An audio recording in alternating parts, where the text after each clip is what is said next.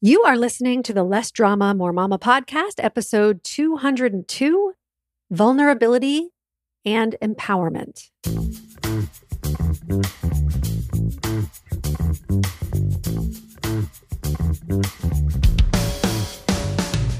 This is Less Drama, More Mama, the podcast for moms who want to feel calm, in control, and confident about how to handle anything life throws their way.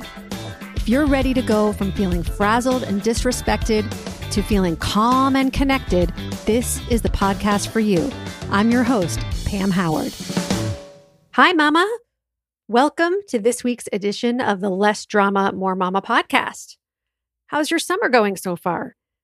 We are celebrating reaching 200 episodes this month by highlighting my guest interviews over the years and doing a book giveaway. When you leave a review of the podcast during the month of June, you'll be entered to win your choice of books written by my guests. And there are so many topics to choose from, including parenting, organization, relationships, pregnancy, and how to take a break from drinking. All you have to do is leave a review in Apple Podcasts, or if you listen on a different platform, you can take a screenshot of your review and send it to me at pam@lessdramamoremama.com, and you'll be entered to win. I'm going to share two of the reviews that have been left so far. The first is from Story Lover and is titled, "Thanks, Mama." She says, "I love the first 200 episodes. This podcast gives real honest advice on how to be a better parent. Pam is smart and she breaks it down. I'm looking forward to more. I am so impressed." Thank you, Story Lover. The second is from Ms. Horn and is titled, "Pam is Amazing." She says, "Every episode is full of helpful and actionable information. She is the best. Sign up to work with her. She is helping me to transform my life into something I am truly proud of. What are you waiting for?" Ooh, Ms. Horn. Thank you so much for that review. I truly appreciate you. And so, what are you waiting for? You know, I just hired a new coach for myself. And when I was thinking about the best time to start, it was like, well, when do I want to get results, right? Do I want to put off getting what I want? And the answer was, of course, no. So if you're the type of person who's been thinking about signing up for a mini session with me and you just keep putting it off, A, I can totally relate to you. And B, now's the time. The longer you wait, the longer it will take you to do what Ms. Horn is doing, which is transforming your life into something you're truly proud of. So go request a free consultation with me at lessdramamoremama.com/mini, and we'll see if we're a good fit to work together. All right, today I'm highlighting my guests from episodes 120 to 150. We have Erin Aquin, Andrea Askowitz, Krista St. Germain, and Amy Gianni. And the reason I titled the episode Vulnerability and Empowerment is that I saw those as common themes throughout all of these guest interviews. So first is Master Coach Erin Aquin from episode 120. Her book is called Revitalize Your Relationship. And in this clip, Erin talks about the most advanced thing people can do in their romantic relationships. Do you see differences or maybe themes, certain themes, in the ways that men and women think about their relationships? Because I was thinking, okay, because we've got mostly women listening to this podcast. And is there anything that maybe you'd think would be valuable for them to know from a different perspective? You know, it's such an interesting thing. Oftentimes, regardless of whether it's a man or a woman, at the end of the day, when we go deep enough, it usually comes back to the issues in the relationship come back to the self-worth of the individual. Yes. So I have men who really value integrity and authenticity. My husband also works with men, and you know, he's reflected this as well. They just think that they're supposed to be the champion of the household, and instead of dealing with some of the problem, this is not every man, of course, right, but instead of like dealing with the problem head on, they're just like, I'm just going to let her, if it's a straight relationship, like I'll just let her yell Right. I'll let her be mad, hope it blows past, and never actually dive into what's going on. Mm-hmm. I think at the end of the day, we were talking about the CEO, curious, empowered, and open. The most advanced thing that people can do is actually become open in their relationship, which sounds kind of silly. But I think after a time, we lose the ability to be vulnerable because we think that our partner is going to like store it up like a nut to use against us later. Mm-hmm. And that's often for my men, something that they really worry about. Like if I tell her how I feel, if I tell her how I want this to go, it's just going to come back to me in 3 months. It's so interesting. Like what you're saying is important because at the end of the day, like you said, it all comes down to our feelings of self-worth and am I enough? Mm-hmm. Right. And if you can see your spouse's behavior through that lens of like, that's what everybody just wants to be loved. Everybody just wants the same thing. If you can just be open to seeing it from their point of view, that's why they're behaving in the way they're behaving, it just gives us so much more compassion. One of the hacks in the book, the quick path, it's quick, it's not necessarily easy, is when you're locked into something, when you're really sure that your partner should be doing something differently than they are. I call it doing brain gymnastics. But if you can entertain the possibility that you might be wrong, that there may be more to the story that you're not able to see because you're in the tunnel vision space. If you can think of maybe 5 other possibilities for why they are doing what they are doing, and then maybe as an advanced concept, actually ask them why they're doing what they're doing, you're probably going to learn something. Mm-hmm. You're probably going to establish a line of intimacy between you. You have to be careful in the way that you ask it, right? You definitely do. You don't want to attack the person. Why are you doing that? Yeah. I have a whole step-by-step process for how to have those conversations. Oh, great. Okay. If you're interested in Erin's step-by-step process and want to win a free copy of her book, make sure you leave a review of this podcast. Next, we have Andrea Askowitz from episode 130. She's the co-host of the Writing Class radio podcast and author of the book, My Miserable, Lonely Lesbian Pregnancy. In this clip, Andrea talks about the surprising benefit of writing and sharing your personal stories. I created my own show called Lip Service, where I would invite people to submit their stories. We would get like 80, 100 submissions. I mean, at the beginning we didn't, but it grew and grew and grew. Yeah. And with a partner, there were 2 of us co-producers, we would choose 8 storytellers to tell an 8-minute story. Mm. And then but we workshopped them and worked on them really hard so that every single word, like when people veered from their script, I would get pissed. Like, that is not what we discussed, because I knew that 600 people came to our audiences by the end. I know. I was one of them. It lasted 9 years. It was quarterly. So we did it 4 times a year. And I feel like and it happened here in Miami. I'm in Miami. It started in LA. That's where I took the class with Terry Silverman. And then I moved to Miami and then I started. And there was nothing like that in Miami. And so I really felt like people were hungry to tell and hear true stories. Mm. And one of the things that I realized was that there was nothing people wouldn't tell. There was so much vulnerability on that stage. There were so many very, very revealing, vulnerable stories that people told. And then what would happen, I would tell my stories too. And then there was always an after party. And the after party was so exciting because what would happen is like people would like surround me to tell me their stories. Right. Sometimes I was like, wait, I'm not done telling mine. But I also really loved that it was like, oh my God, that reminds me, I have to tell you that. So I knew that there was like a fervor for people to tell their stories. Yeah. Let's talk about that a little bit, because I remember writing about my divorce for the first time on my blog.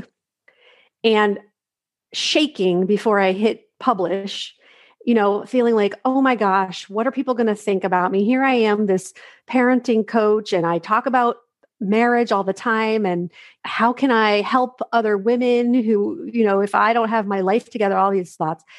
And what ended up happening, like Brene Brown talks about shame and vulnerability and, but that being like the path to connection, what ended up happening is that so many people, like you're saying, came to me and was like, did you know that I was divorced? I had no idea that they were on their second marriages. And it was amazing. Or just people came out of the woodwork to come and support me.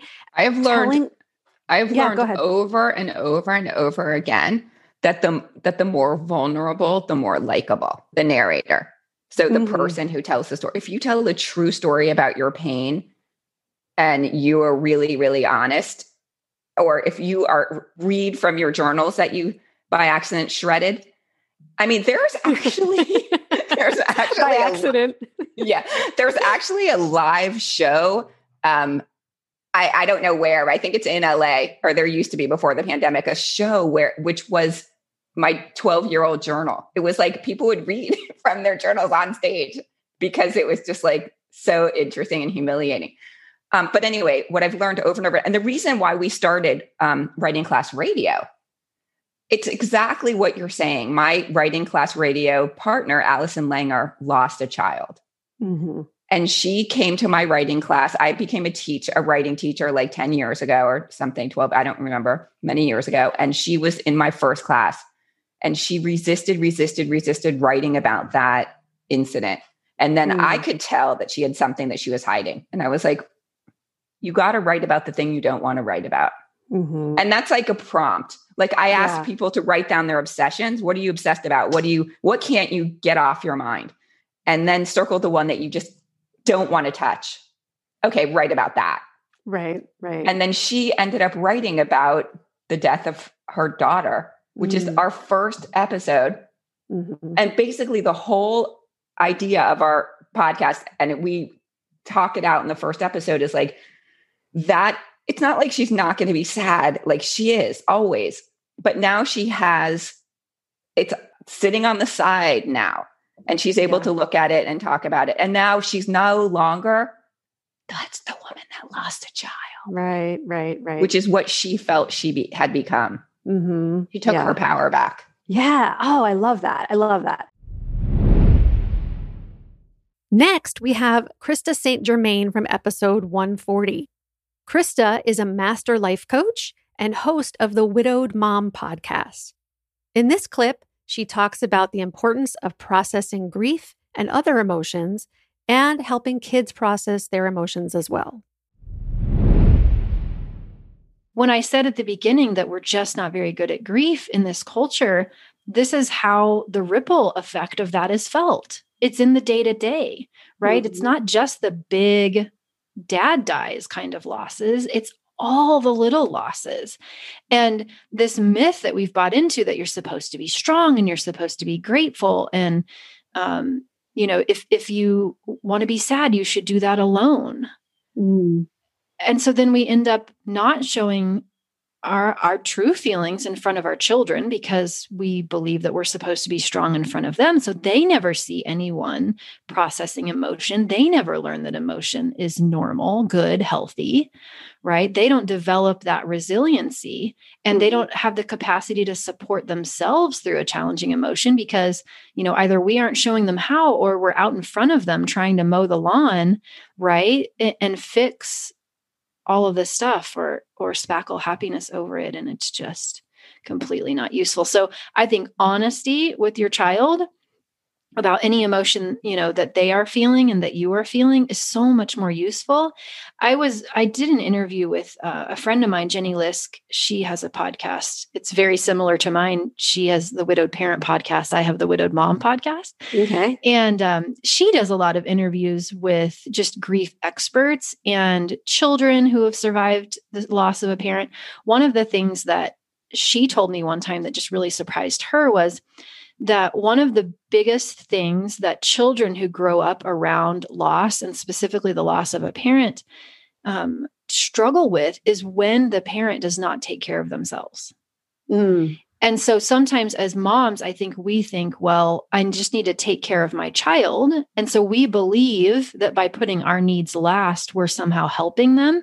But what, Jenny was saying is like, no. Actually, if you go and you talk to grown children, what they will tell you is that they really felt the burden of them then later having to be the emotional adult and take care of the parent who didn't take care of themselves. Yes. I'm so glad you brought that up. I think it's just universal. I mean, I remember being a kid and there was no death in my family, but I remember that was the most important thing to me, was that my parents took care of themselves emotionally and physically. And I remember I would worry about them because I thought if they're not taking care of themselves, then what's going to happen to me? Right. Yeah. And then it puts that burden and all of that fear on the child. Yeah. So if we take good care of our own emotional well-being, we don't put that burden on the child. And then also we role model it for them. Mm-hmm. Yeah. Right. And I think honesty is a big part of that. So I think this goes nicely into so if your child has a fear of death, fear of their parents dying or of themselves dying or something like that, then it's the same process of allowing them to feel that fear. Would you say? Mm-hmm. Yeah. And it is normal, and helping them develop the belief that they can handle feelings, including fear. Mm-hmm. As opposed to, don't worry, mommy's never going to die. That's not going to happen. Everything's fine, and setting them up with lies. Like, let's not do that to our kids. Right. Yeah. So have you had to deal with that with your own kids? I mean, they have been through it with Hugo, but how have you helped them navigate their own grief? Yeah, that was probably my son's biggest struggle, honestly. I think my daughter really realized what she lost in Hugo, whereas my son, it was his first, because he was 9, his first realization that, people I love die. Like, this could happen to my mom. Right. And so his was, are you going to die? I just want to, he told me one time as we were getting ready for bed, he said, I just want to die 5 minutes, 5 seconds or something before you do. So that way I don't have to know what that's like. And I think heart. Dahlia said something very similar to me once. Yeah. Mm-hmm. Yeah. Yeah. So, but it's not sugarcoating it. This is hard, buddy. This is hard, right? Right now, mommy's right here, right? Mm-hmm. Acknowledging what is true in the moment, but not saying that it's going to be forever. Like someday, people do die, but it's okay. That's part of life. This is how it works. And, giving them the idea that they can handle whatever's in front of them, as opposed to saying that it's never going to happen. With my kids too, I'm a big fan of emotional freedom technique, tapping. Mm-hmm. And so I have used tapping a lot with my children over the years and continue to do that. So Carson and I especially did a lot of tapping in those earlier days where I would, tap on him, and we would just, whatever he was feeling, we would just talk about what it was and tapping on it. Oh, that's interesting. You would tap on him? I never knew that was a thing. Okay. I'll link to some resources about tapping if people haven't heard of that. But I've actually done a little bit of that too with Brad Yates on YouTube. I love him. I love that. So I don't do it regularly, but I definitely have used it and loved it. And recently brought it up to my kids to say, hey, maybe we can try this together. So yeah, I started them when they were really little, and bedtime was terrible in my house. It was terrible, especially for my daughter. I mean, we'd just do like fisticuffs in my house. And so tapping really helped. And so I would tap on her, and we would just tap with Let It Go. Or if there was a specific emotion she was feeling, we would tap on that too. But yeah, it was really a great way to help her process whatever she was feeling and really calm her down. And then Carson and I started doing it as well. And so, yeah, and he would say, Mommy, will you do that tappy thingy for me? And so, yeah, I would just gently tap on all the points, and it would help put him to sleep and help him process whatever anxiety or frustration or anger or whatever he was experiencing without making it a problem. Right. Yeah. I wasn't saying this is a problem, then mommy needs to fix it for you. Right. We need to tap so it'll go away. Right. It was here's how we can support ourselves, with these feelings. Last but not least, we have Master Coach Amy Gianni from episode 150 talking about the mind-body connection. It really is a matter of getting your body and your brain to be on the same team, right? It's bringing yourself back together rather than having this split apart adversarial relationship. It's like my favorite question to ask is, what's the most loving thing that you can do for yourself today? Right. And just having that compassion towards yourself and really listening to your body, because our bodies speak to us through symptoms. That's really the only voice that our body has, right? The only way to communicate with us is through symptoms. And so I think it's really helpful to get super curious about, okay, why is this coming up for me right now? Why am I getting a migraine right now? What is going on physically, emotionally? What's happening in my environment? What am I thinking about? And what is this symptom telling me? What's the message here? What can I learn from this? And I think when we can get really curious and pay attention and tune in, we're going to get such good information. And then we want to honor that information, right? Because when your body and your brain are on the same team, you're going to honor the information and give your body exactly what it needs. Because ultimately, our bodies always win. That's the thing, right? Like if our body's saying, I'm tired, and we don't listen and we just push, eventually your body's going to give out. Yeah. So our brains can bully us for a while, but eventually your body always wins. Can you give us examples of some of the messages that our bodies are trying to give us through its symptoms? Yeah. So our bodies give us all sorts of messages. And sometimes it's really like I think a lot of times our symptoms point us to our emotions because we stuff emotions and we stuff them and we don't want to face them or deal with them. And so a lot of times it's taking a look at an emotion we're having that we just haven't wanted to face or deal with. And so sometimes just processing an emotion will bring us relief in our body. So it could be that, it could be just things in our life that are maybe out of alignment. Because I find that when my life gets out of alignment, sometimes I'll notice that I'll have physical symptoms come up for me. And so it's things like that to help me kind of get back on the path of where I want to be. Those are a few examples I could think of. Yeah, that's really good. I like that. So what's the most loving thing that you can do for your body is the question that you asked. And then what's my body trying to tell me? What are these symptoms here to tell me? It's another one. Okay. Yeah. Okay. Well, and another question is just maybe where am I out of alignment with myself right now? Okay. So when we're talking about physical pain, and it could be our own physical pain, or it could be a loved one is in physical pain, a child, a parent, something like that. And we're thinking, this isn't fair. This shouldn't be happening, right? I don't deserve this, or my child doesn't deserve this. What is the best way to get out of that kind of mentality? Yeah, that's a really good question because it's totally natural and understandable, right? As you're saying that, like when someone we love is in pain, of course we're going to think, oh, this shouldn't be happening. I wish they weren't experiencing this. That's going to feel very real and very true for us. But when we think that way, it really does put us into this very disempowered place where we're thinking that something has gone wrong and things shouldn't be happening this way, or almost like we're missing out on life, or our loved ones are missing out on something that they shouldn't have to miss out on. And we think that our life is supposed to just go along perfectly, right? We're supposed to have all these amazing experiences and nothing ever goes wrong. And when something does, quote unquote, go wrong, that it takes us out of our life or pulls us away from the experience we're supposed to be having. But actually, pain, all the adversities we have, all of it is supposed to happen. We don't like it and we don't want it to happen, but it is part of our mortal experience. So it's not taking us out of our life. It just is part of our life. And so the more, again, that we can embrace it as our reality, like, okay, this is what's happening right now.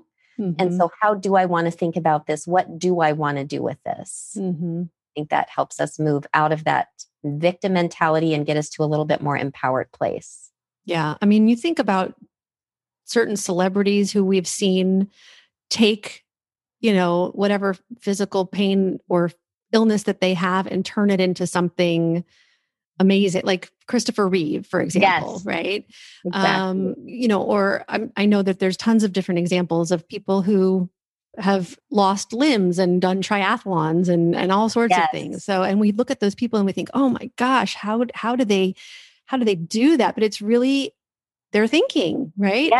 Yes, absolutely. Yeah. Absolutely their thinking. Yeah. There's so many good examples of people that have taken, less than ideal circumstances and really turned it around and done something amazing. I hope you're enjoying these episodes as much as I am. The links to all of their full episodes will be in today's show notes at lessdramamoremama.com/202. I'll talk to you again next week. Bye-bye. If you enjoy listening to this podcast and you're ready to feel calmer, more confident, and more at peace in your family and life, I invite you to sign up for a free consultation with me to learn about how my coaching can help you achieve the exact life you want. You'll take the concepts and tools I share in the podcast and apply them to your own life. And as your coach, I'll be there to support you every step of the way. Go to lessdramamoremama.com/mini and sign up now.